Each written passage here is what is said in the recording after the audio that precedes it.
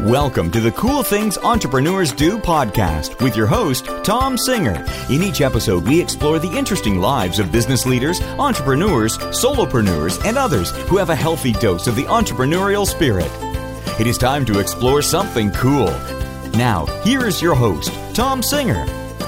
Hey, and welcome to another episode of Cool Things Entrepreneurs Do. Thank you so much for tuning in. This is episode number 392.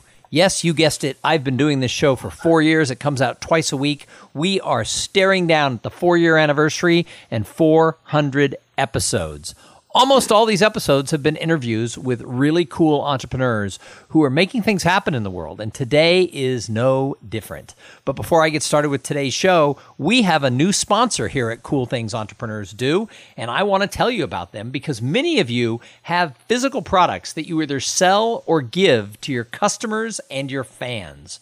But dealing with all that physical stuff, the printing of it, the warehousing, the shipping of it, that can be a pain and it steals your precious time.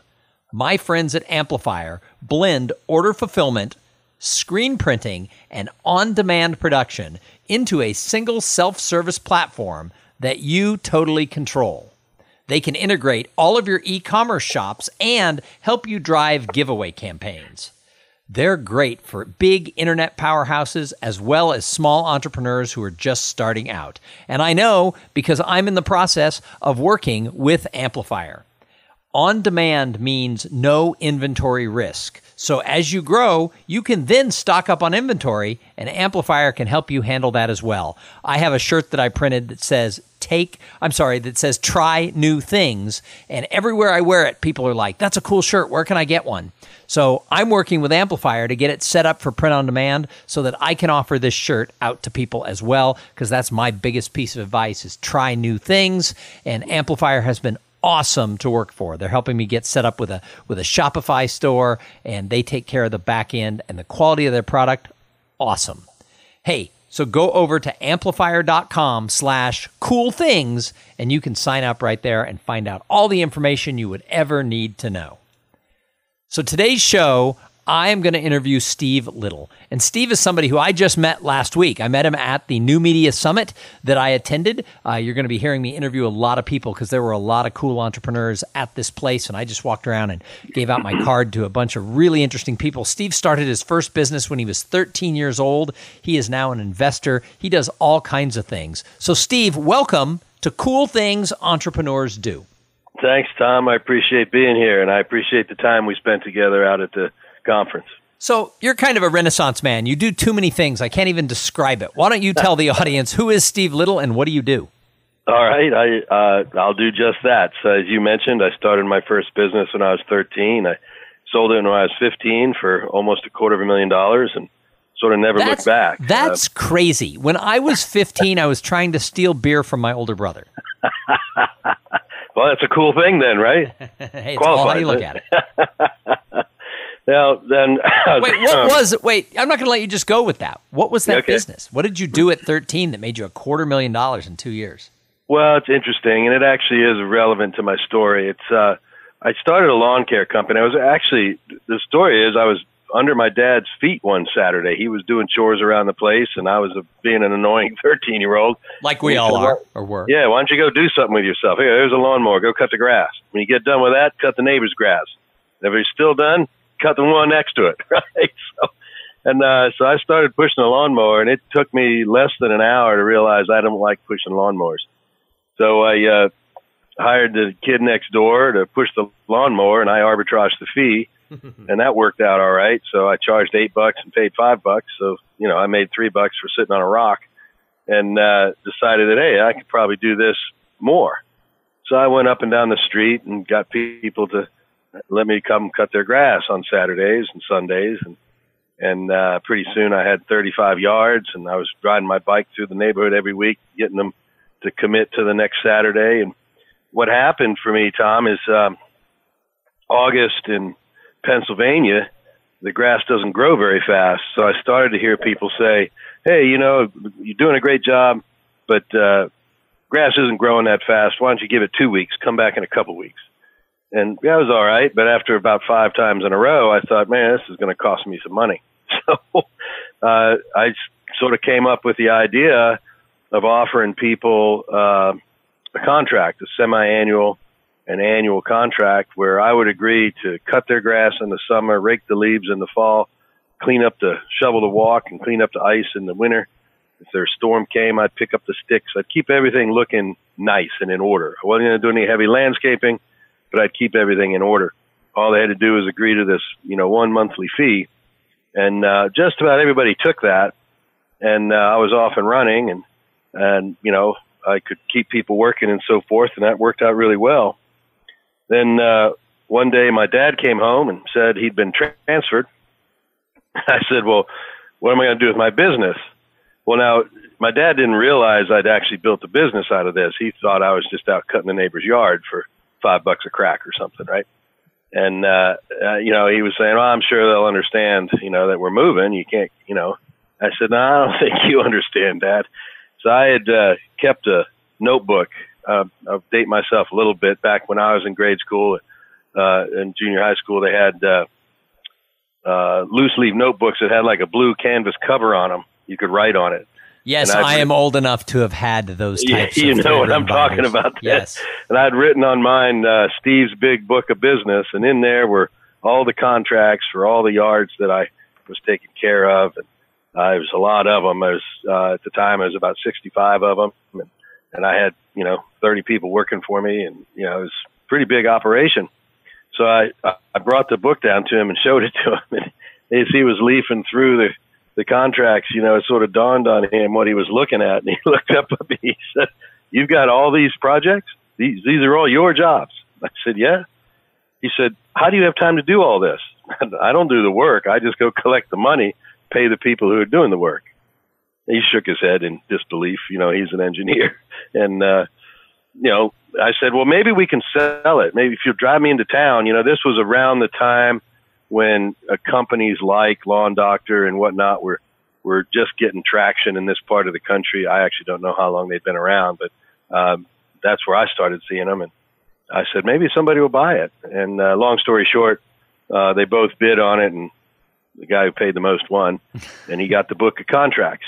The reason that's relevant, Tom, is that in the work I do today, I'm really all about helping people understand what drives the value of your business, and how do you leverage a value driver to grow a more successful, more valuable business. And in that case, while I could not have articulated it at the age of 15, reflecting back on it, that book of contracts was the value driver. Because once I understood that what the guy would pay for was the contract, I went out and got more contracts and boosted the value of my business even more, right? So that sort of started a theme for me, and I carried that forward for the next 20 some odd years or so. I built 6 software companies of my own and sold each of them for over $100 million and had a lot of success there. Then I was out in the Bay Area working for top tier VC firms. I did 6 more companies for them, had a lot of success and made good money there, and retired young and, raised a couple of daughters, and one got married, one's in college, and I got bored. So I started back again and realized this time around, being a little older, that, I've really had a blessed life. And I'm one of those people that I don't really feel like I have anything special other than my willingness to go out there and make things happen for others. And I've always had a heart for giving. And, I got to looking at all the different things that I'd been able to accomplish in all those years. And so I really got focused on philanthropy and really finding ways to give back to my community, both locally and internationally. And that's really the greatest blessing of all, is when you've had success and you can actually move that forward and give forward or give back into the community and accomplish things that wouldn't otherwise be available to you.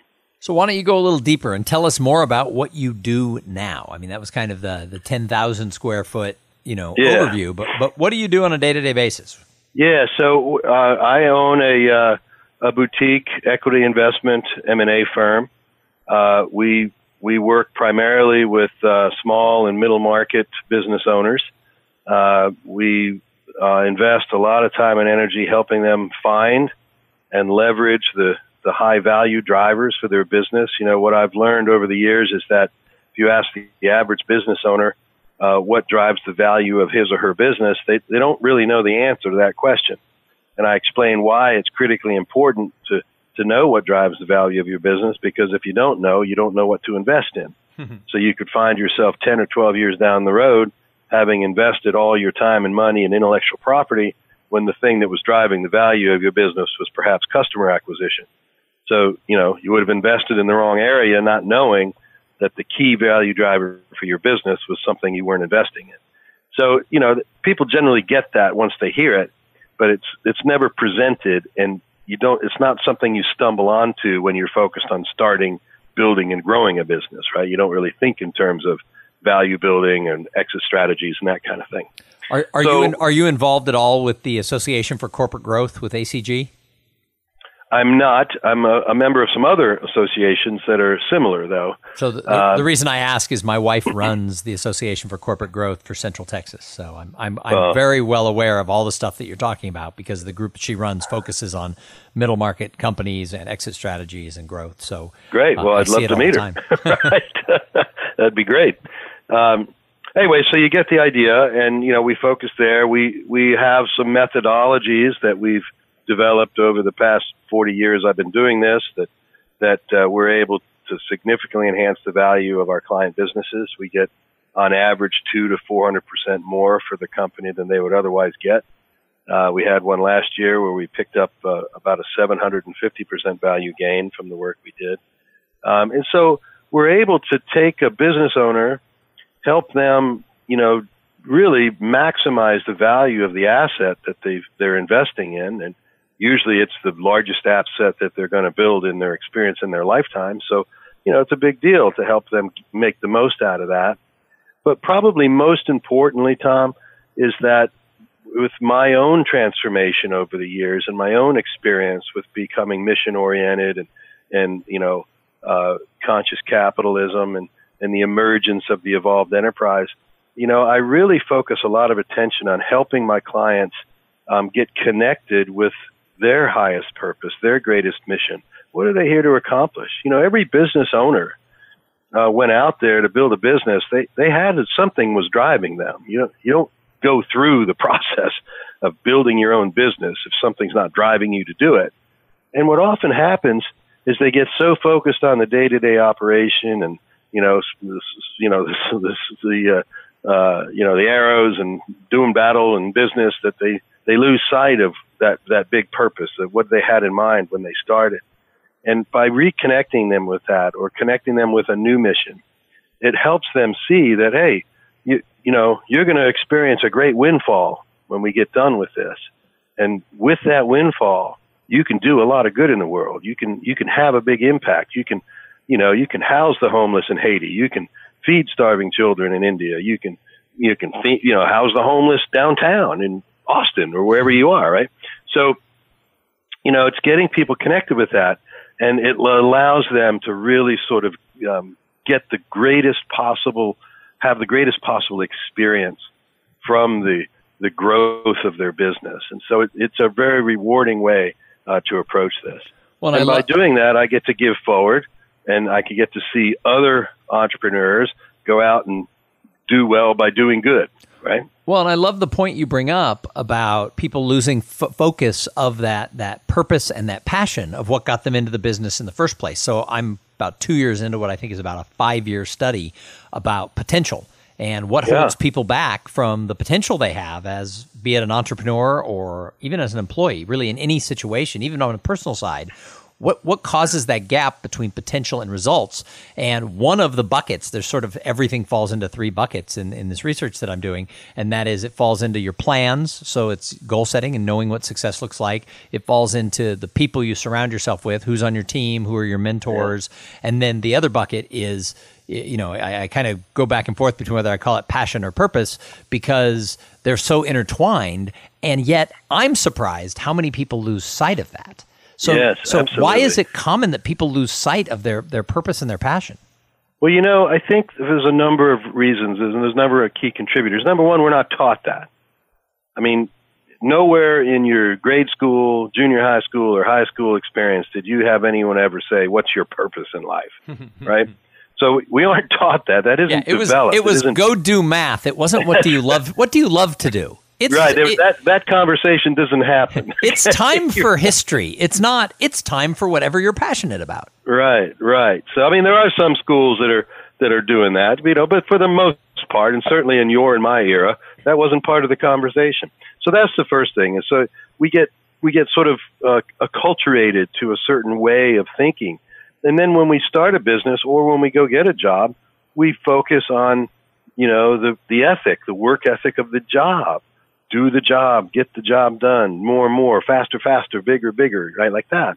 And, we develop this attitude that the reward comes later. Look, when I came up, the story was you go to school, you get a degree, you get a job, you work about 40 years, and if you don't take too many vacations and you don't waste your money, about age 60, you'll be set and good to go. But nobody told me the rest of the story, that you wouldn't be good to go and like that, right? Well, I mean, to quote Dr. Phil, how's that working out for you? For most people. I mean, for you, it's working out great, but for most people, how is that working out? Well, it's working out great for me because I didn't follow it, right? I jumped off that train early enough in my life where I was able to generate some success that I've been able to parlay into other things. But the vast majority of people I meet and greet and talk to every day are struggling with this, and they all want to give. They all want to do something. I don't know an entrepreneur in the world that doesn't want to have an impact somewhere. That's why they're doing it. But they feel like they got to do something else first before they can go for the impact. What I try to help people understand is, look, if you'll invest in the impact now, what ends up happening is that energy, whether you think of it metaphysically or spiritually, whether it's the universe or God, it's up to you. That's just phraseology in my opinion. But if you put it out there and you give, then you're going to get. You're going to receive. Your thing is going to grow. The business is going to grow. It's going to be healthier. It's going to be happier. The people who are going to come to work and stay there, and they're going to contribute more. They're going to look for ways to grow the business and help you. The whole thing becomes better if you orient yourself to giving as part of the benefit of being in business for yourself. Well, and it doesn't even have to be big. I mean, what I did when I became a professional speaker, one of the things I did is we were very fortunate. We had a kid who went through a pretty serious medical condition when she was a baby, and she's now 16. But I don't know, 12 years ago or something like that, when I started speaking professionally, and I still had a full-time job, so the speaking money was like bonus, like that was take the family to Europe money. We pledged a couple of percentage points of it to what started as one and has become two research funds at Children's Hospital, both in Austin, where we live, and in San Diego, where Kate was operated on because we didn't have a state-of-the-art Children's Hospital 16 years ago, for craniofacial research. And we give just, it's a little bit. I actually did a TEDx talk, and I called it The Art of Giving Small, because it was $50 checks, $100 checks, $250 checks. But sometimes a client would match that, or a client would give $1,000. And on Kate's birthday every year, we go onto Facebook and we raise a few $100s. Fast forward 12 years, it's over $70,000 that we've donated to kids born with craniofacial abnormalities, and the research involved in helping. And that's with bone issues. Kate had to have her entire skull rebuilt and reshaped as a 6 months old. But craniofacial issues are also things like cleft palate and stuff like that. It's the same doctors who work on it. And I don't come from a family who has their name on the wall of hospitals. I didn't make the kind of money that you made in business. I didn't sell anything for $100 million. So I didn't think I could ever my wife and I could give $70,000. And yet that's what it's become. And it's exciting. I mean, like my daughter's 16. She goes, do you think in my lifetime it could be $1 million? Like if she got involved with raising money and giving? And that is such a great illustration of exactly what I'm talking about, because the influence you've had on your daughter now, that multiplies the effect of your giving. So your giving went from $50 to $70,000. Now it's going to go from 70,000 to $1 million, right? I mean, that's the kind of thing that happens. So that's really what it's about, is stepping out there and doing what you can do, even if it's a little. You don't have to be wealthy to give, and if you give, the wealth generates. It comes back to you tenfold all the time. And it's a biblical principle if you're so inclined, but it's also a metaphysical principle if you're inclined that way. It's the truth of it is what it comes down to. So, the thing that holds people back is this belief that they have to wait until they have enough. Right. Whatever that is. But what you find out when you get to be my age is never enough. You just have to go out there. Okay? Well, when we started giving the money, we started giving to our local children's hospital, not the one where Kate was operated on, because it was brand new and it was like, oh, it's in our community. And a couple of years into it, we had given and raised over $10,000. So it became a permanently named endowment. So at that same time, I got laid off and started my own business full time as a professional speaker and corporate trainer. And people I knew said, well, you're going to stop giving now that you're like needing to like start your business and pay your mortgage, you're not going to give those couple of percentage points anymore. And I was like, it's $50 here and there. I mean, I'm getting a big check. I give $250. We barely miss it. And there were people who were like, oh, I'd hold back on the giving till you get your business established. And my wife and I said, you know what? We're just going to keep giving at this small amount because it was momentum. Absolutely. No doubt about it. And it also shows the way for others. So even if you have broken out of that and level and gone higher, and you will continue to do so, I'm sure. Mm-hmm. But even if you didn't, it's still going to drive and inspire other people, right? People who are stuck with this notion that they have to wait to do what they're here to do are the ones that unfortunately get to the end and go, I never got to do what I wanted to do because they never started, right? So it's not just about money. It's about where you invest your time and your energy and who you are. I mean, I know people, Tom, and I'm sure you know some too, who, they work a career, maybe they're a business owner, maybe they're an employee somewhere, but they work hard, they make money, they do well, they take care of their family, but they never really get to invest in the life that they want to have. They never really get to take their family to the African safari or whatever silent dream you keep in the back of your mind, right? The thing that you've always dreamt of doing. And everybody has them. Whether or not they deal with them is a different issue. But if they don't do them, you really do get to the end with regret. And I can't think of a more horrible experience than getting to the end of my life and regretting that I didn't do what I was here to do. Amen. Well, the people who listen to this show know that my sort of personal mantra is I'm going to make 50 to 75 the best years of my life. Age 50 to 75, I'm just going to rock it. Now, that's a big statement because I've had a fairly good life, right? So it's not like things sucked up until 50. It was all good. But I always found reasons to argue not to do things. Oh, we can't spend the money, or oh, we shouldn't do that, or oh, I'm trying to build a business, or people might laugh at me, or what are people going to think? And so I've just started saying yes to opportunities. My daughter wants to hike the Appalachian Trail after she graduates college. Now, this is my younger daughter, not my daughter who's going to graduate next year, or this would be that'd be coming up too quick. But my high school daughter wants to do a through hike of the Appalachian Trail and has convinced me to go with her in 6 years. Oh, that's going to be such an amazing experience for you. But here's the deal. I'm a city kid, right? I grew up in Los Angeles. I didn't hike. I never camped. And yet I realized that with this being my mantra, I had to say yes because I got 6 years to prepare. And so now I'm hiking locally, and we've been to the Grand Canyon and Yosemite, and it's exciting. I'm learning about nature in my 50s. And then, how about that? And then I started doing stand-up comedy just because I always wanted to as a kid. I wanted to be a comic or an actor or do something like that. And I always found reasons that what if I suck? What if I bomb? What if people make fun of me? Well, I don't care if someone makes fun of me. So I've done 25 open mic nights now.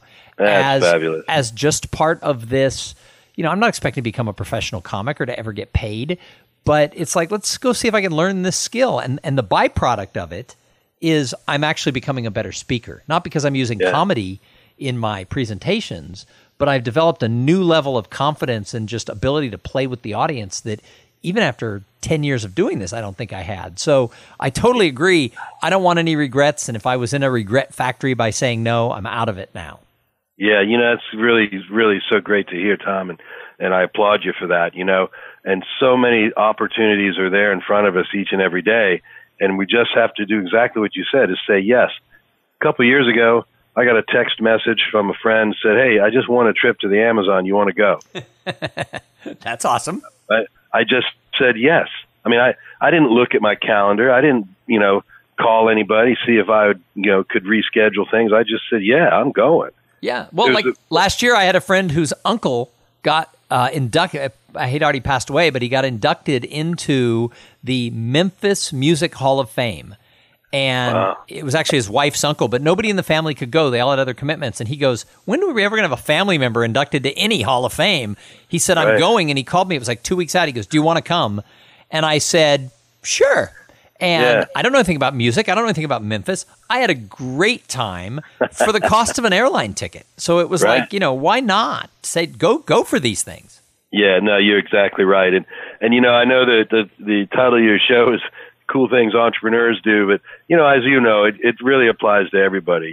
You just say yes. I mean, while I was in the jungle, we did a bunch of ceremonies and so on, which is what you do. And the shaman and I are talking one day, and he says, the good energy that you have is that you say yes. You just keep saying yes. Just keep saying yes. Well, you definitely, the shaman is right. If I have one thing in common with the shaman, I noticed that you have good energy as well. So you've done a lifetime of entrepreneurship. What do you love about it? What's that little essence where you go, I just love being an entrepreneur? Yeah, I some of it is self-serving. I like being my own boss and sort of, being able to pick and choose who I work with and don't work with. So it's a little bit selfish, I guess, in a way. But mostly it's the opportunity to have a positive effect on the people around me. I just get so much pleasure when I see somebody achieve the thing they've always wanted to achieve. I actually had a client when we sold his company. When we started, it was worth about $20 million. We ended up selling it for $67 million. That's pretty significant gain.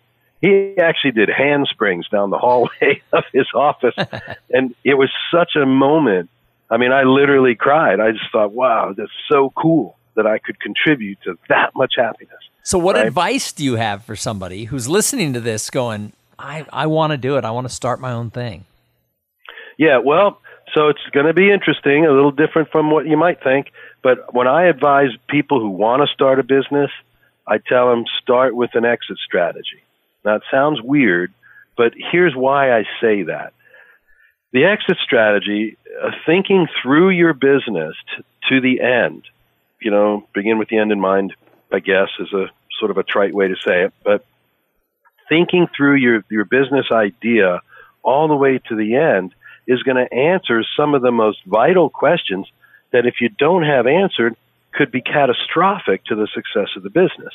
It's going to force you to think through, well, who are my customers going to be, and what will they pay for this product idea I have, and how hard is it going to be to produce this product, and right? So it keeps you sort of out of trouble on the one hand. The other thing it does is it forces you to think through who would buy this company. I mean, what I like to say to business owners is, look, there's going to be an exit. That's unavoidable. Whether you take your company public or you keel over dead at your desk, one or the other, okay, there's going to be an exit. And the key is you've invested your life, important aspects of your life, your money, your time, your energy, your resources in building an asset. You want that asset to be worth all it should be worth whenever that exit occurs, whatever kind of exit it is, right? Whether you leave it to your kids or whatever. So really understanding how to maximize the value of this investment you're making in a business is a vitally important aspect of building a business. So many people get into business and they get on the treadmill and they run, and they're chasing revenue, they're chasing earnings, they're chasing profit, they're hiring people, they're firing people, they're making partners, they're selling stuff, whatever. They're so busy doing that they never stop and think about, is the value of this thing growing? Or am I just building myself the hardest job I ever imagined having, right? And what I like to tell people, if you want a job, go get a job. Don't build your own job. That's a really hard job, okay? Right? Okay. If you want to build a business, right? But think of it in terms of, I'm going to build an asset, and it's going to start with this product here. And I've verified, and it's because I'm thinking in terms of the end. I'm thinking in terms of, okay, once I've built this business to this size, who would buy it? Why would they buy it? Would they buy it because of the customers? Would they buy it because of the intellectual property? Would they buy it because of the brand? Would they buy it because of me, my employees? There's a lot of reasons why big companies buy small ones, and those are the reasons that drive the value of the business.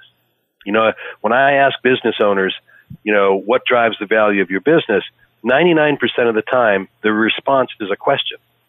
They say something like, what do you mean? Like revenue and earnings? Is that what you mean? And I stop and say, well, no, this is a really important thing for you to understand. And it's not revenue and earnings, because if it was, then you couldn't explain Zappos and Snapchat, and those companies to me, because they have no revenue, they have no earnings, but they're worth $25 billion. So how could that be? Right? Because something else is responsible for the value of the business, and you need to understand what that is, right? And so once a business owner sees that and can recognize it, now they can make better decisions. They can decide, well, I'm going to invest here in my business because this is building value. I'm going to invest over here because I want to, but I'm doing it knowing it's not building value. You can still do it, but you have to know that you're not boosting the value of your business if you do, right? It allows you to put together the right incentive programs for your employees and your partners. Allows you to put the right strategic partnerships in place. Allows you to get the right investors if you need investors in growing and scaling your business, right? So it opens up all the things that need to be available to you in order to be successful. So that's why I say the first piece of advice for anyone who wants to start a business is develop an exit strategy. No. Whether you exit or not is not the point. Right. The exit strategy is not about the exit. It's about the strategy. Right. Well, Steve, I've got a couple more questions for you before I let you go. But first, sure, I got to thank the other sponsor of this episode. So this episode is brought to you by Podfly Productions. Podfly takes the time and the headache out of creating your own podcast. They set you up with the right equipment, training, and guidance to ensure that you sound amazing. Podfly does all the heavy lifting and the technical work so that you can focus on creating great content, growing your audience, and interviewing really cool people like Steve Little. Hey, if you want to start a podcast, and I know some of you do, jump over to podfly.net/coolthings and check out the offer that they have for the listeners of this show. So, Steve, I call the show Cool Things Entrepreneurs Do. What's the coolest thing you're doing with your business right now? Oh, well, I do a lot of things every day. Some of the cool campaigns I'm involved in, one of the most recent ones is I'm giving to a project called Beneath the Waves, which is all around the preservation of shark species around the world. Oh, my daughter would love that. My daughter loves sharks. Yeah, well, down in the U.S. British Virgin Islands, we got to go shark tagging. And we got to go swimming with sharks. Kate would want to go so bad. These were big ass tiger sharks, So and we were down about 30 feet feeding them. It was crazy, just crazy stuff, right? But it was fun. We do a lot of trips like that with an organization I'm involved in, and other than that, I really invest a lot of time coaching and mentoring and just being available for other people. To help them get what they want out of life. I'm a 4-time champion bodybuilder and power lifter, and one of my goals is I won my first contest when I was 19 years old, and I wanted to win the very same contest when I was 60, which is next year. So I'm training for that, and hopefully I'll be able to pull that off. Nice. Should be fun. Nice. It's just really being out there and, trying to make lives better. I mean, I know it sounds trite and simple, but, I try to smile every day.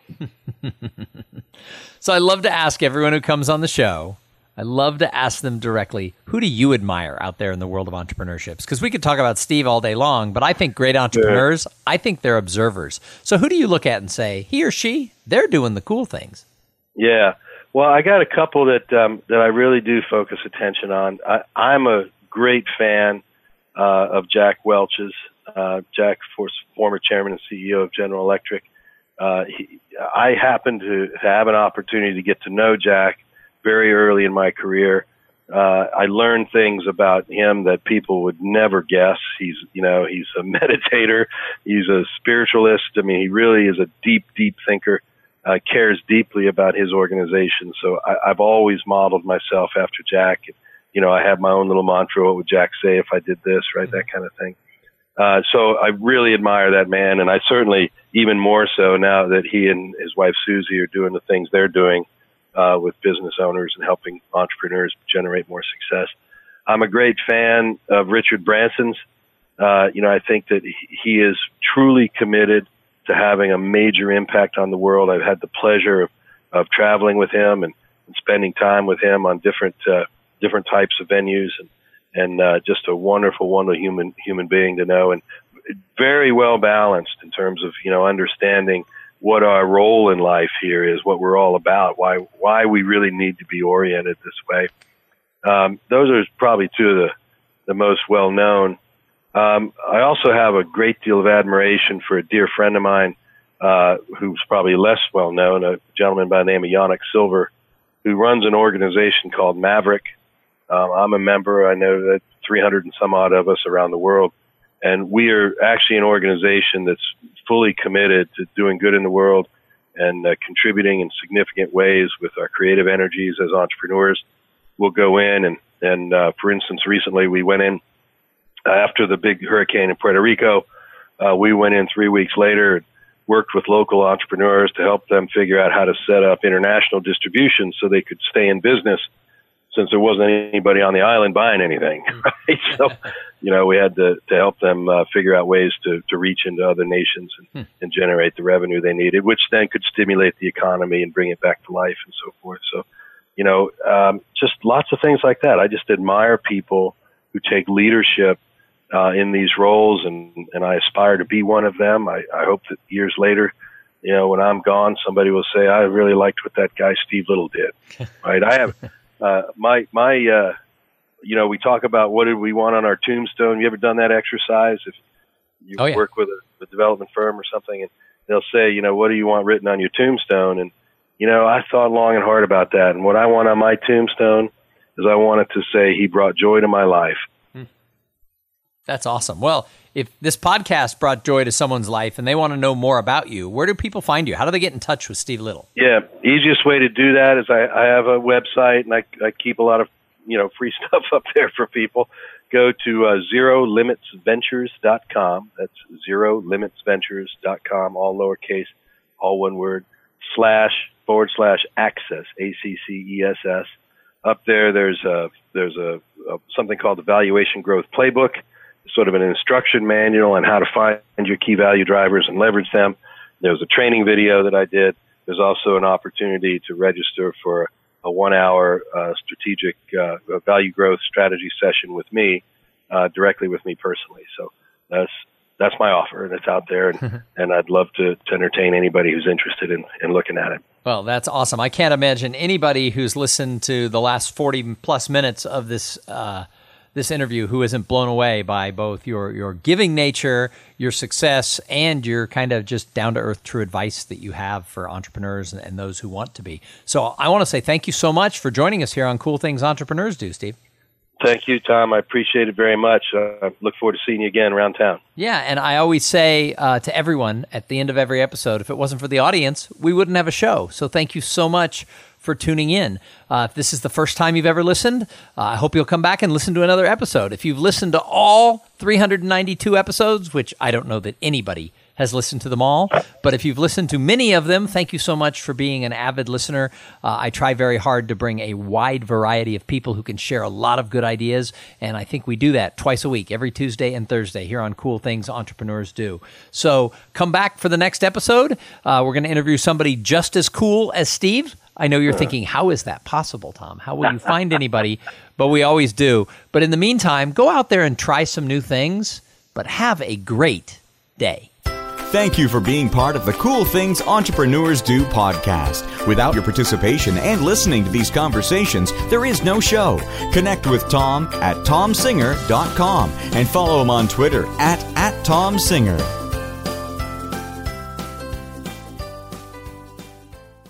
This podcast is a part of the C-Suite Radio Network. For more top business podcasts, visit c-suiteradio.com.